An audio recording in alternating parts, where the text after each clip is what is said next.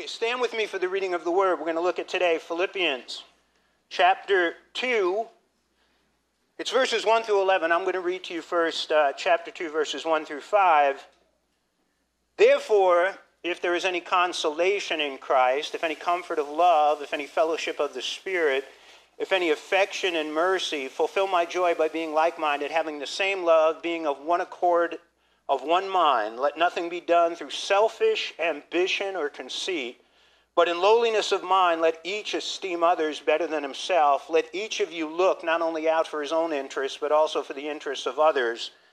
Let this mind be in you, which was also in Christ Jesus. Let this mind be in you, which was also in Christ Jesus. Let this mind be in you, that was also in Christ Jesus. Father, I pray that you'd open up our hearts and mind, Lord God, today to your word, but also, Lord God, to your Spirit, to the Spirit of Christ, who desires to inhabit us, to lead us, to guide us, to remove, Lord, the selfishness from us, and fill us, Lord, with the selfless agape love of the Eternal One. I pray, Lord God, that you would work in everybody's heart here today, and that you be glorified in the name of Jesus. Amen. Be seated. So, if you look again, let this mind be in you, which was also in Christ Jesus. That's the key verse to Philippians chapter 2. And essentially what it means, the mind, may your thinking, may your interests be the interests of Jesus. What was Jesus interested in? He was interested in glorifying the Father, and he was interested in us. More interested in glorifying the Father, more interested in us than he was in himself. So it's a call to agape love, to selfless love, and I'll tell you, that is, I believe, the greatest challenge in life. I don't know about you, but I've found it to be the greatest challenge in my life. The challenge of overcoming self-centeredness, the challenge of overcoming pride, the challenge of overcoming ego, which is essentially the essence and the root of all sin and evil. Whatever sin you are struggling with, whatever sins you have been committing, I can guarantee that they all come back to the root of pride, ego, and selfishness. We have this natural tendency, right, to be selfish. Humility is a hard thing for us humans. We want to focus on me, right? On I. Me likes to be about me. My needs, my greeds, my comforts, my way, my happiness. We want to be the bride at every wedding and the corpse at every funeral. Have you ever heard that? Right? We go through life, you know that song, right? See me, feel me, touch me. I find humility is like trying to pick up a watermelon pit. Have you ever noticed that? Just when you think you got it, right, it squirts out. And that's kind of been my experience in life. Just when you think you got it. You take people as a whole, I would say the favorite book that people love would be Looking Out for Number One by Robert Ringer, right? It's about looking out for me, looking out for number one. And maybe people's favorite Christian book, hopefully outside of the Bible, in the Christian church, would be this book, Your Best Life Now, by Joel Osteen. You see, it's your best life now. I thought that the next life was where the best life was going to be. But it's all about you. It's all about me. Favorite food of the selfish generation. Burger King, because you can have it your way. You ever see people who don't get it their way? You ever see grown men and women, when they don't get it their way, they will pout, they will sulk like little children, like a little 2-year-old child. They will pout and sulk and go into the corner and gripe and moan and complain. Favorite song of a selfish generation. My Way by Frank Sinatra. Being ego-centered, self-centered, pride-centered is just kind of a natural thing that we carry with us in this lower nature. Ego. The problem with ego is that, and here's a great acronym, ego, ease God out. Because the ego-centered person, the pride-centered person, the self-centered person, I'll tell you something, there is no room for God in their life. And ego, pride, and self-centeredness is a sure way to derail your faith. It'll knock you right off the rails. Bible calls it backsliding. Moving back into the world. Listen to a couple of passages and what God says about humility and pride. James 4:6. But he gives more grace, therefore it says, God opposes the proud, but gives grace to the humble. Now that word opposes, it's antitheso. It means that God resists the proud. The person who is centered in ego, the person who is self-centered, the person who is prideful, that person is resisting God. And understand, God will resist them. God will resist them in their life. In fact, God will wrestle against that person like he did with prideful Jacob in the book of Exodus. In Psalm 10, verse 4, in his pride the wicked man does not seek him. In all his thoughts there is no room for God. Prideful person has no room for God in their mind because their mind is filled with, again, self-centered thoughts, ego-centered thoughts, prideful thoughts. There is no room for God. There is no room for his word. There is no room for his son. There is no room for his grace or his mercy or his salvation. He is a man, essentially, who is unreachable. He is unteachable. He is unlearnable. In Proverbs chapter 16, verse 5, the Lord detests all the proud of heart. He detests them. Be sure of this, they will not go unpunished. And all you need to see, tomorrow is our anniversary. We've been married for 41 years. I just can't get my wife off my mind.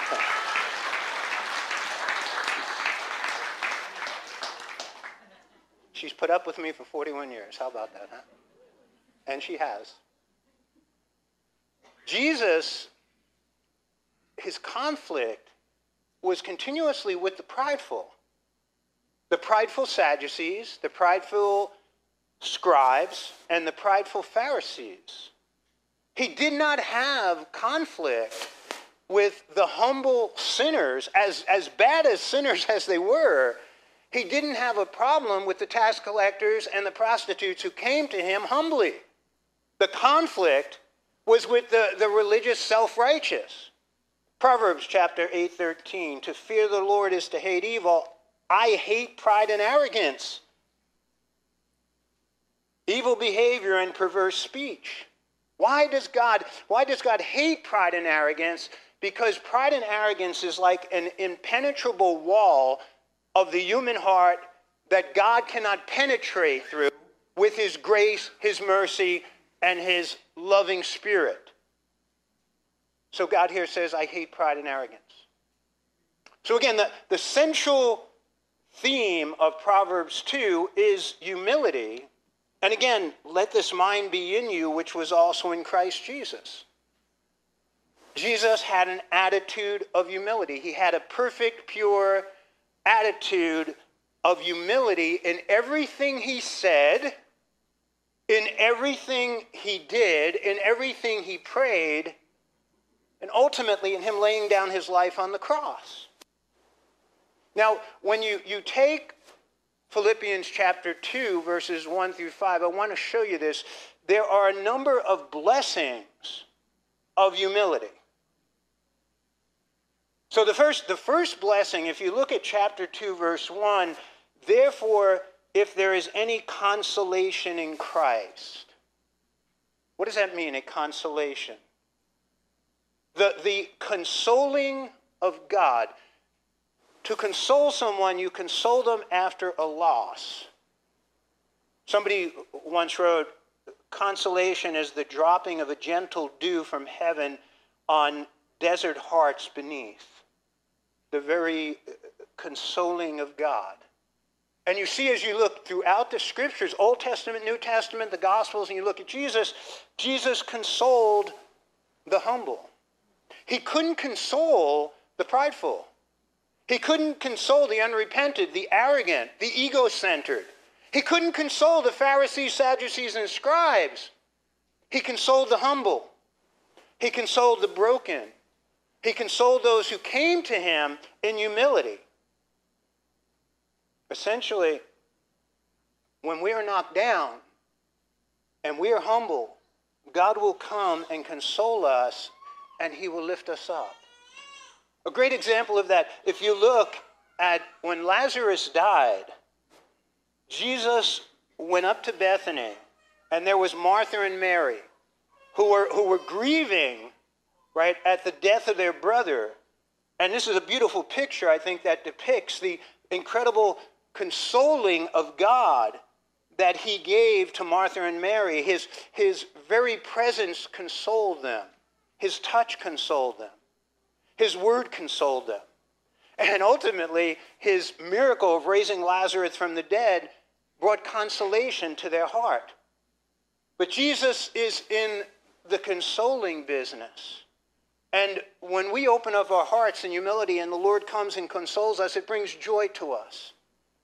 And then what happens is, as he consoles us, he calls us to console others. When you walk in the love of God, and you really demonstrate that love, you care for people, you pray for them, you carry them in your heart, just walking into their presence, there is an incredible, how many times I have walked into a nursing home, or I have walked into a hospital, or even times walking into a prison, and there's somebody there who is just grieving, and just walking in, the joy that just coming into their presence will bring. In fact, this past week, Lou, up at Holy Name Hospital, I was up to see him a number of times, and just walking, and Lou would look at me, and he would just say, "Oh, Pastor," and he'd grab my hand, and he'd say, "Thank you for coming." And I'm not looking for praise, I'm not looking for glory, but that's just the love of God in this, just coming through me, which sometimes is hard to believe, but flowing through me into the heart of this man who was in need of being consoled. And that brings joy. Second thing that the passage says, therefore, if there is any consolation in Christ, if any comfort of love, the word there, comfort, paramuthion, again, of agape, the very comfort of love, a love that soothes the aching soul.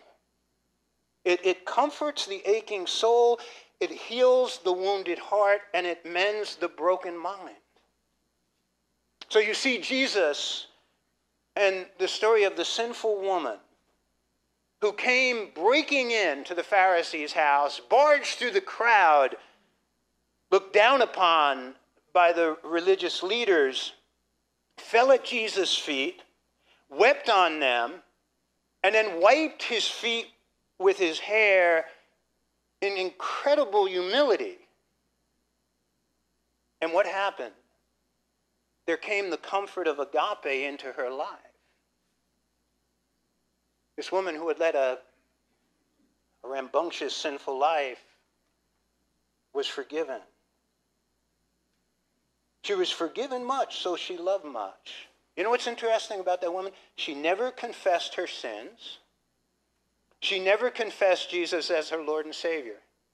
But she is forgiven. Listen to what the Lord said. Therefore I say to you, Her sins, which are many, are forgiven, for she loved much, but to whom little is forgiven, the same loves little. Haven't you found that to be true? And then he said to her, your sins are forgiven. She never confessed her sins. And she never professed him as her Lord and Savior. But she is forgiven. Why? Because actions speak louder than words. Actions speak louder than words. It ain't what you say. It's what you do.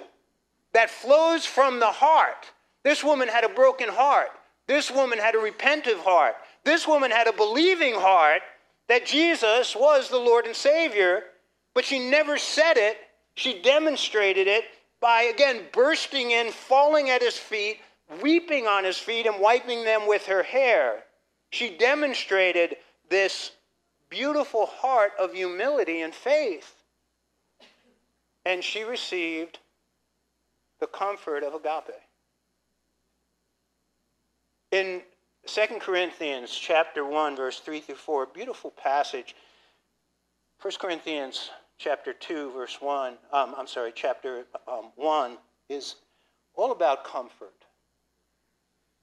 All praise to God, the Father of our Lord Jesus Christ. God is our merciful Father and the source of all comfort. He comforts us in all our troubles so that we can comfort others. Did you get that? He comforts us in all our troubles so that we can comfort others. When they are troubled, we will be able to give them the same comfort God has given us. We have been comforted to what? Give comfort. We are all called to a ministry of comforting others. If you have the Spirit of God in you, if you are humble, if you are not focused on a self-centered life, you will bring that comfort to others. That is what, again, we have been called to. And that is a life of joy. The next, in chapter 2, verse 1, he says, if there is any fellowship of the Spirit, koinonia, pneumatos, fellowship of the Holy Spirit, that koinonia, that speaks of an intimate relationship, a nearness, a dearness. We all like to spend time with people that we love and enjoy, right? I don't know about you. I don't enjoy spending time with people that I don't enjoy being with. We enjoy being with people, right, that we love and who love us. And when you're in their company, it's refreshing. It's renewing.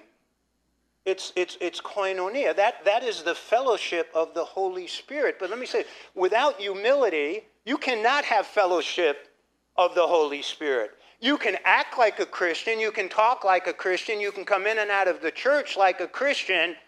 You can even dress like some Christians dress. And you can go through all the gymnastic worship of Christians, clapping your hands, lifting your hands, sitting, kneeling, depending what brand you belong to. You can be going through all of that and still not have the fellowship of the Holy Spirit if you have a spirit of ego-centeredness and pride.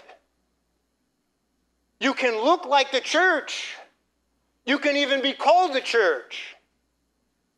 In Revelation chapter 3, the last church of history, which is, I believe, we're in right now. This is it.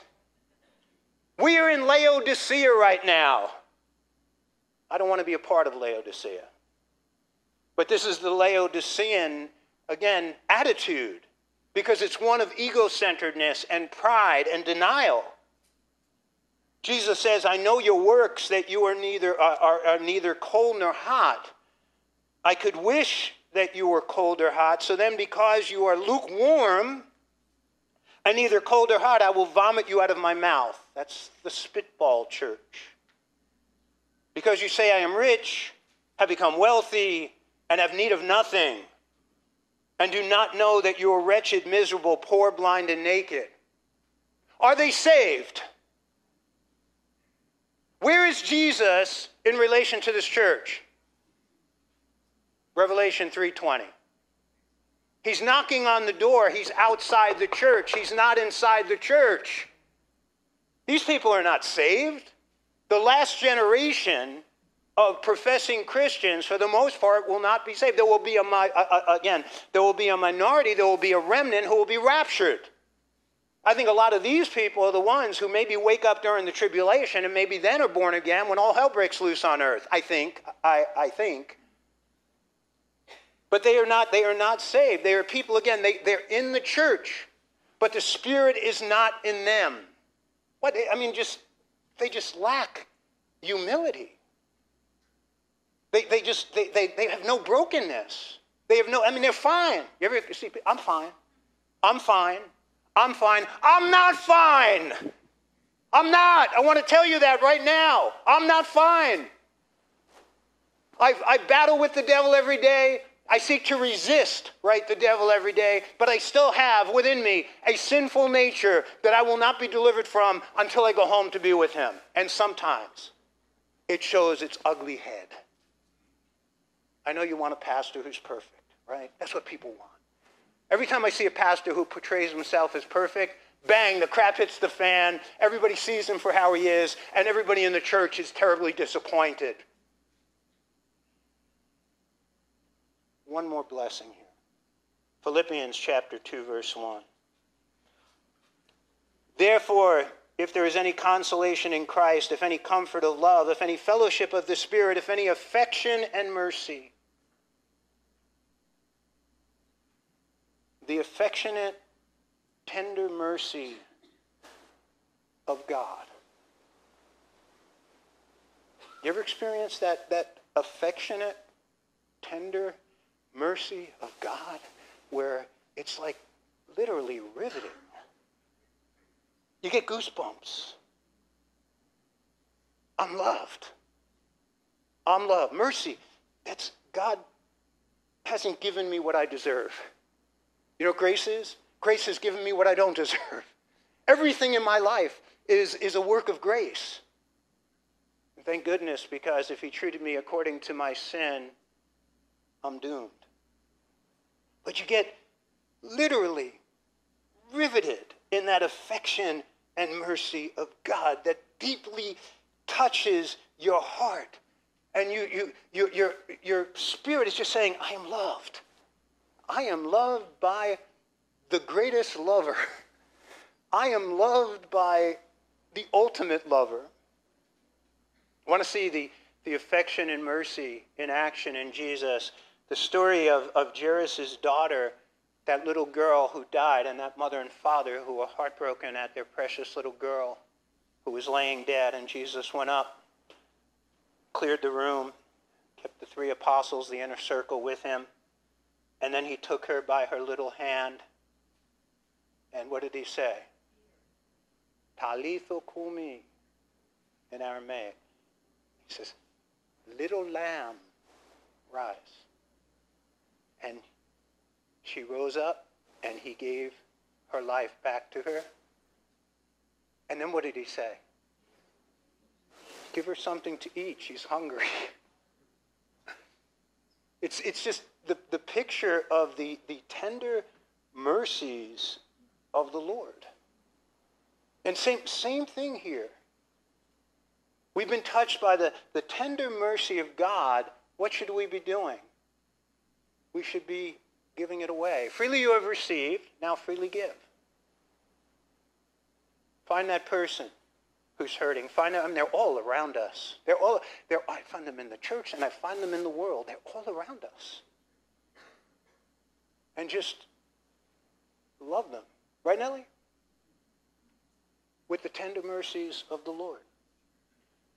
So the Lord goes on here in verses 2 and 3.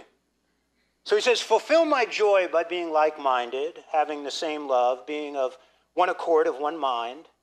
He says, let nothing be done through selfish ambition or conceit, but in lowliness of mind, let each esteem others better than himself. And again, just the joy of being like-minded, of thinking with that humility of the Lord. Right? It's about caring for people, loving people. So watch the last part of the verse is humility in action. Because humility, it has legs and hands and feet. It does. It doesn't just yap and talk, right? Talk. In fact, when somebody tells me, "Oh, I'm really humble," I said, "But you just lost the game. You just failed the test. You get a big F on the report card." It's demonstrated. It's something that you do in action. So watch verse 3. Let nothing be done through selfish ambition or conceit, but in lowliness of mind, let each esteem others than himself. That's not easy, right? To think that people are better than you. I want to say this to you. I want you to watch me closely. I am better than every one of you in this room. Did you get that? At something. At something. I bet I could find one thing that I'm better than you at. Every one of you. And I bet you can find something in your life, every one of you, that you're better than me at. Because there's some things I really stink at. Do you get that? You know what? The sickness and the disease of pride is that I'm better than you because. You have any people like that? I'm better than you because I'm prettier than you. Right? Maybe that's true of me today. Here. Not the women, but the men. I'm better than you, right? Because I make more money than you. I'm better than you because I drive a nicer car than you drive. I'm better than you because I live in a nicer house than you live. I'm better than you because I have a better job than you have. I'm better than you because look at this head. It's magnificent. I was a little worried coming in that my hair was getting wet. Do you ever see people, though? You can always find something, and that disease, that is a sickness of pride, that I am better than you because of some reason that you pick out. Well, essentially the person you're saying to them, that person is probably better than you at many things. So that's the disease of pride. So when the Lord here, esteem others better than yourself, the essential meaning here, it's not going around depreciating yourself.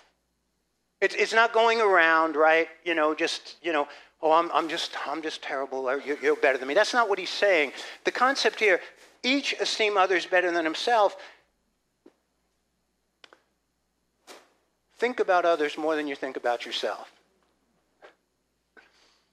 Remember going back to Philippians chapter 1, when Paul prays, he says, I have you in my prayers, have you in my heart, have you in my mind, have you in my emotions. I don't want to brag this to you, but as I was preparing this message, I was going through my prayer journal, which I pray every day. And in my prayer journal, my adoration time, confession time, thanksgiving time, and then supplication, lifting up prayers. And I was like, wow. On most days, 90 to 95% of my prayers are for others. Sometimes I don't even pray for myself. And I pray for others. I pray always for my family. And then I pray for the church that the Spirit leads, sometimes praying specifically for people. Some of you, I'm praying for you every day.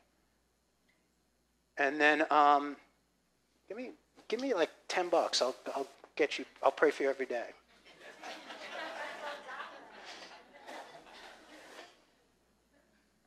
I pray for other people in my life and in the world, but I'm only praying for myself, maybe 5 to 10% of the time. I think that's really what the Lord, you're thinking about other people, not just thinking about myself, right? My life, my gratification, it's just, you're putting others out there. There's a truth. The most miserable people in life are self-centered people.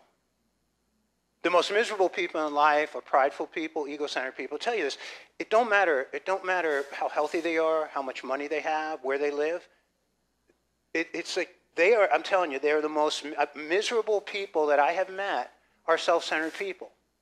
Whether poor or rich, they're just always focused on themselves. And they are very unhappy. You know, Carl Menninger is considered the great American psychologist. He was doing this seminar, and one of the people asked him, what is the secret to happiness? And they expected him to go into this great dissertation explaining like all these different mental techniques and certain things that you can be doing to be happy. And what he said was, leave the building, and then he said, make a left, go down the street, go over the other side of the tracks, find a person in need, and love them. He said, that's the secret. Just forgetting yourself. You lose yourself in loving other people. And that brings happiness. I believe that's what I believe the Word of God is saying here. Each esteem others better than yourself. Now watch, he says in verse 4, let each of you look out not only for his own interest, but also for the interests of others. Let this mind be in you, which was also in Christ Jesus. Right? We all naturally look out for our own interests, right? I think right, and there's nothing wrong with that. Jesus said, love your neighbor as you love yourself, right? Again, this is not self-depreciation. You take a bath or shower, you make sure you have hygiene, you eat, right? You work to be able to provide for yourself. That's okay, that's good. But what he says here, don't just be interested, right, in your stuff, be interested in other people's stuff. Do you rejoice when somebody wins a victory? When somebody achieves success? Are you one of those people like, oh man, I don't right? Do you weep with those who are weeping? Do you share their pain in their heart and in their life? I think that's really what it is to really, right, be interested in the interests of others. To really have a genuine interest in their joy, but also in their pain. I think that's, again, humility. That's the mind of Christ.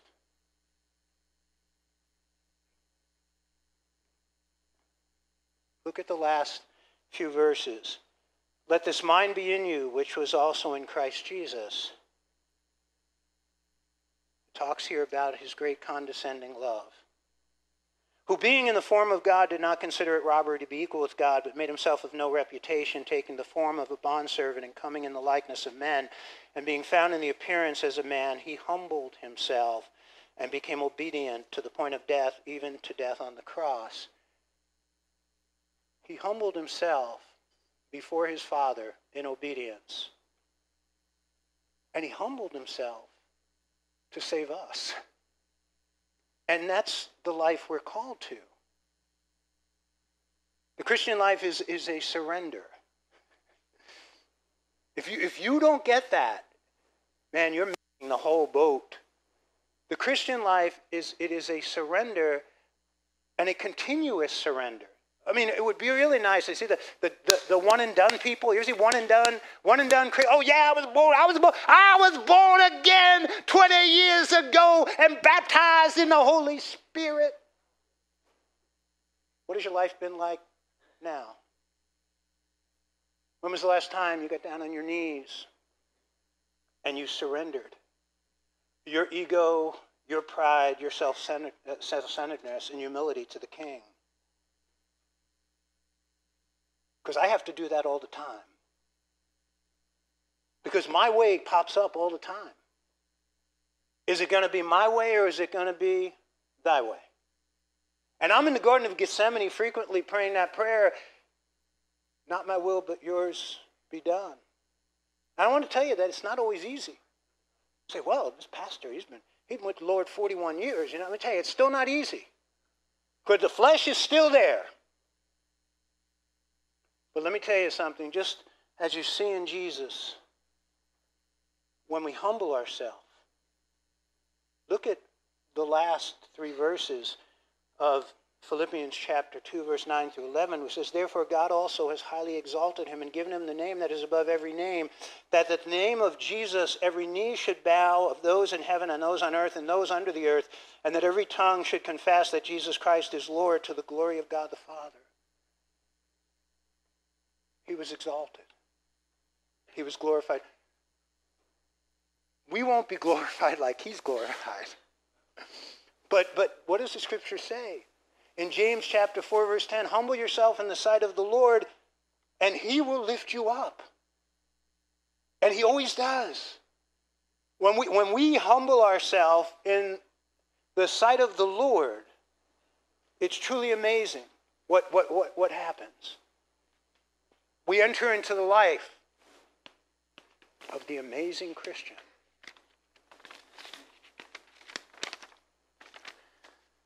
I'm going to read this to you. I've wrote it and rewrote it, I think for 40 years. I want to give credit for the inspiration that came from A.W. Tozer.